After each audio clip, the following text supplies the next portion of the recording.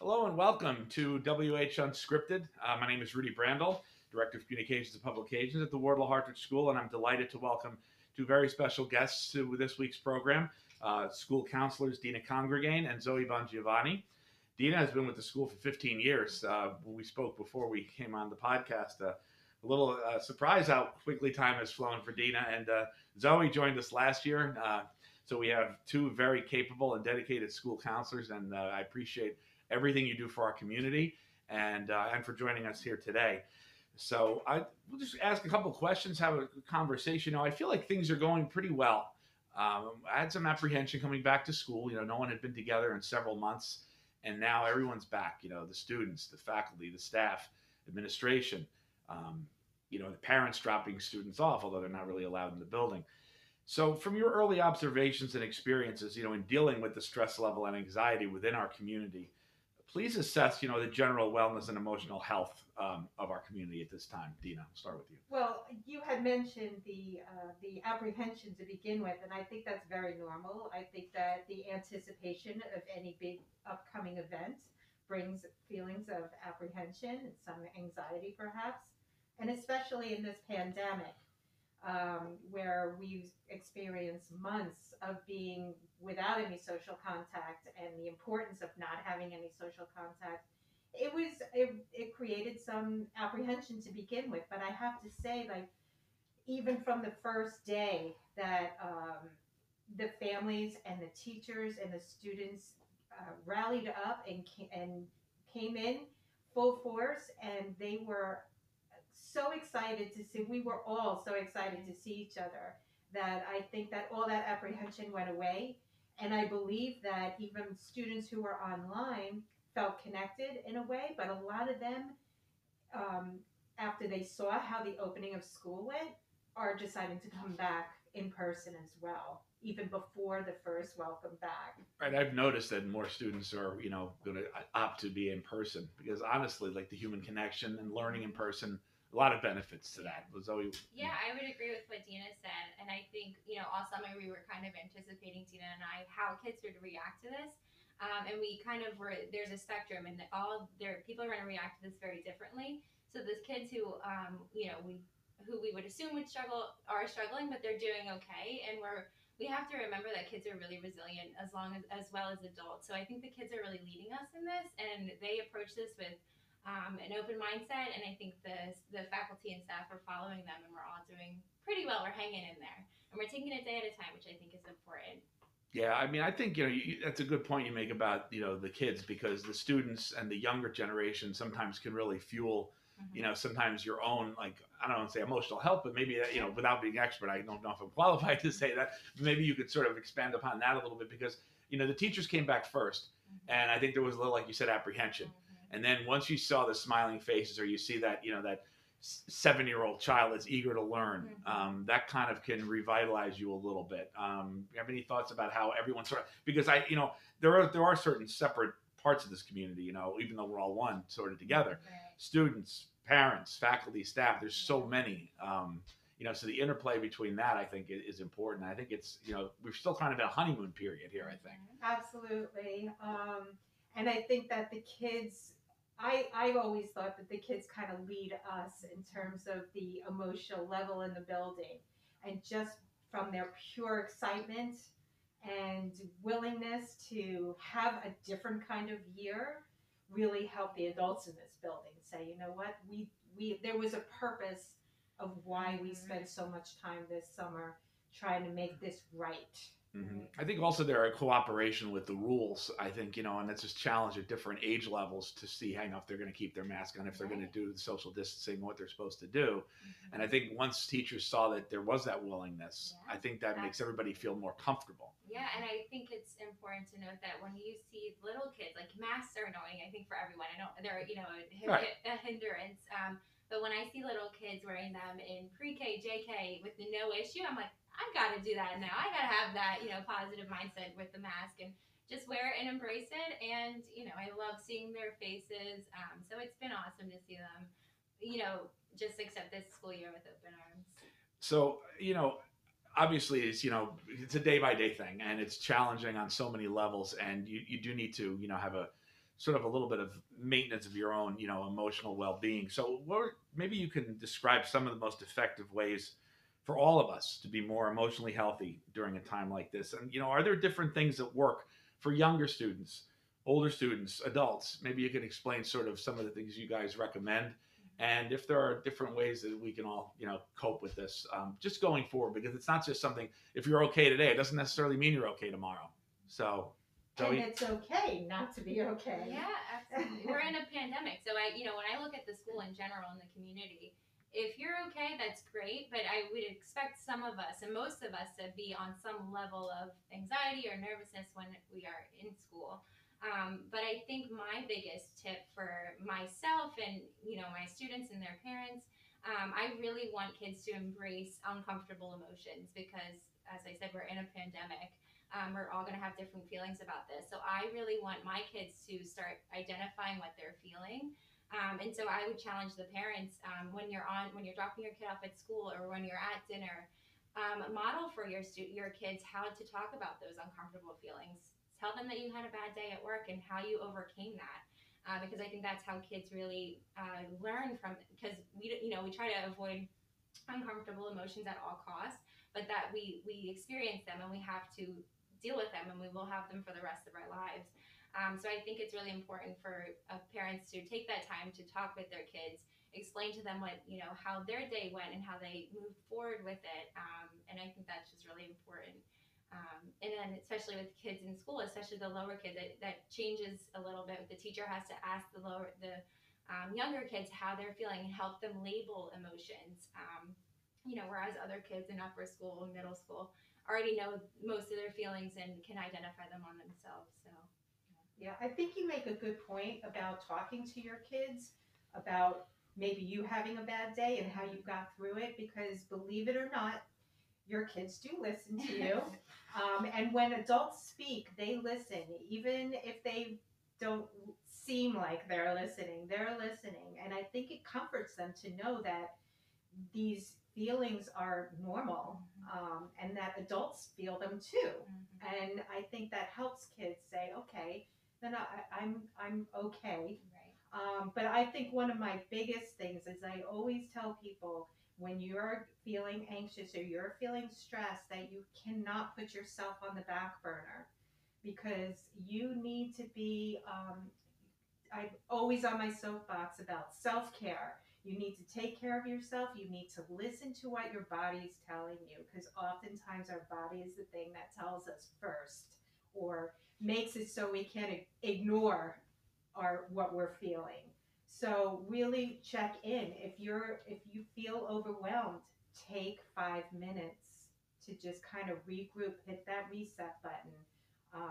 That's why we give kids time out sometimes, right? Right. So right. as adults, we need that as well. We need to self-evaluate and say, you know what, I'm not being my true effective self. I need to take 5 minutes. So I'm always on that self-care soapbox.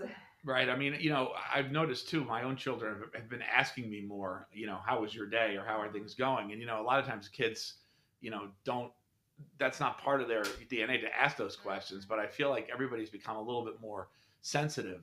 Are there some specific things, I've heard a lot of people talk about, and I've seen a lot of people in my own neighborhood just walking, and just, I've also heard a lot about breathing exercises and things like that. Are there some specific things like that you can recommend to people who are just, and some of these things might only take 2 to 3 minutes or 5 minutes?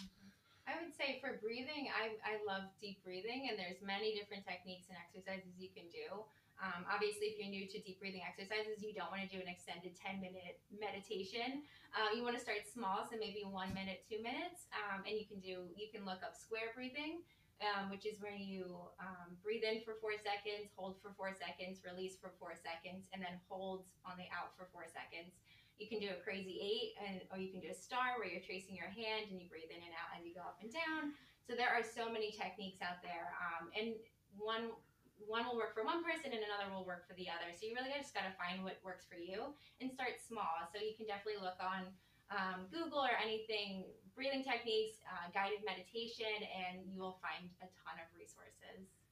And I think breathing techniques work well because we're trying to convince our body's trying to convince our brain that we are okay and we're not in danger. So when we do deep breathing, our body's actually telling our brain we're safe, we're okay.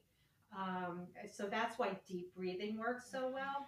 Exercise works well because it gets that adrenaline running and it pumps that serotonin into your brain, which does elevate mood. Right, I am a big fan of exercise. You wouldn't know it by looking at me, but but I've actually jogged and ran more times this year than ever, just because even just for a 30-minute, get a good sweat.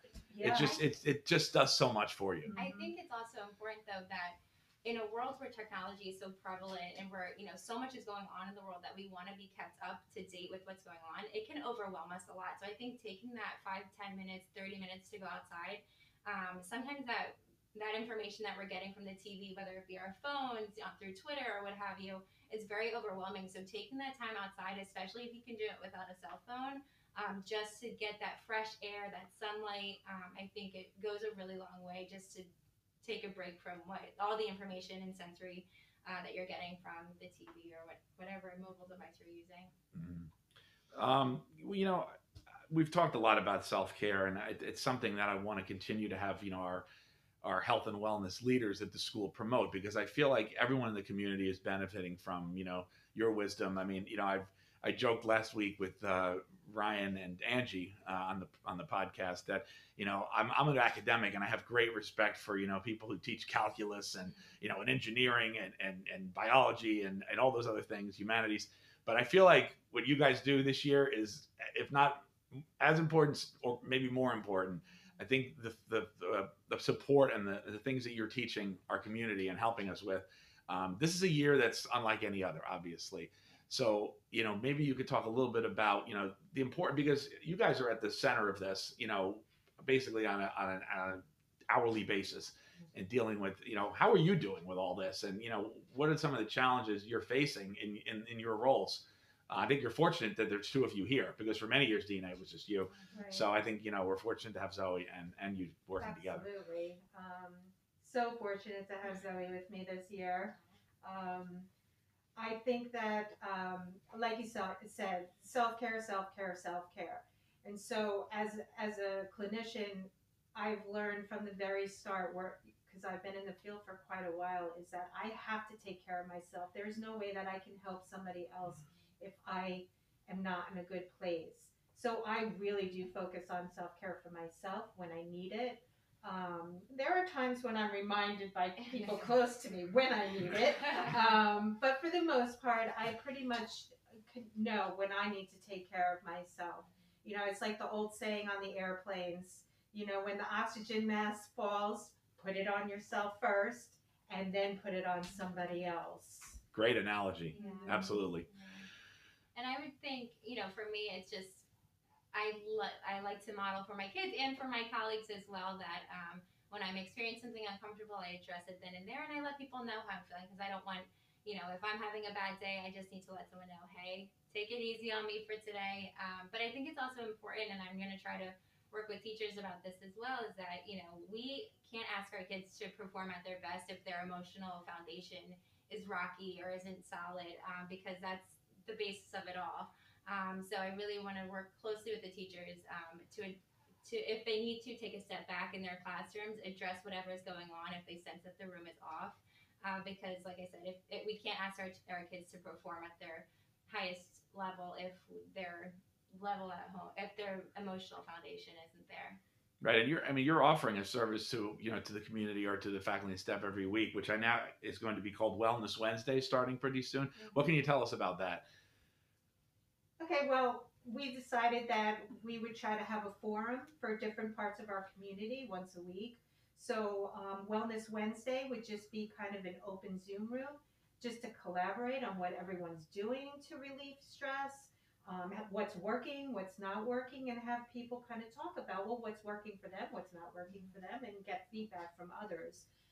So one week might be with the faculty and staff, one week might be for students per division, and one week might be for parents. So that's kind of what our plan is going forward. Great, and you're also going to be doing some self-care videos that we're going to run on Sundays on our Facebook page. So I want to put a plug out there for that. Ryan and Angie are also going to help with that project, so that'll be interesting. I guess my final question will be, and feel free to add any other comments you'd like. What really are the most important things that we should continue to reinforce to our community in terms of the sort of the social emotional side of this and taking care of ourselves and our children at this time? I feel like I sound like a broken record, but it's really leaning into the uncomfortable and then the unknown and the uncertainty and embracing that each day with open arms, because that's our entire school year so far, as we know. So I would really just, all of us work together. We're all in this together. And that's a daily reminder for me, is that this is new for everyone. And I think that you had mentioned a good point, like, if parents or teachers feel like things are just off, and parents know their kids better than anyone, and teachers know their students pretty well, that you can stop and just do a check-in, and that goes a long way with everyone involved. Just stopping and getting an emotional temperature of the room, and that it's okay to express what they might be experiencing that might prohibit them from concentrating completely on what's going on in the classroom. So I'm going to be reminding people to just be aware of how you're feeling, how others are feeling around them, and maybe step back, stop, and say, is everybody okay? It's really as simple as that. And to remind people that we do have some control. At a time when we feel like we have no control, there are still things that are not completely out of our control. And just going over those things for yourself or for your kids or for your students helps. That, we can do certain things and we still have options and choices. So I think that helps in terms of a mindset. Absolutely. Well, I feel very much helped after spending 20 minutes or so with both of you. So thank you so much, Dina Congregane, Zoe Bongiovanni, for joining us and for everything you continue to do for our community. And until our next episode, signing off from WH Unscripted. Have a great day, everyone, and stay safe.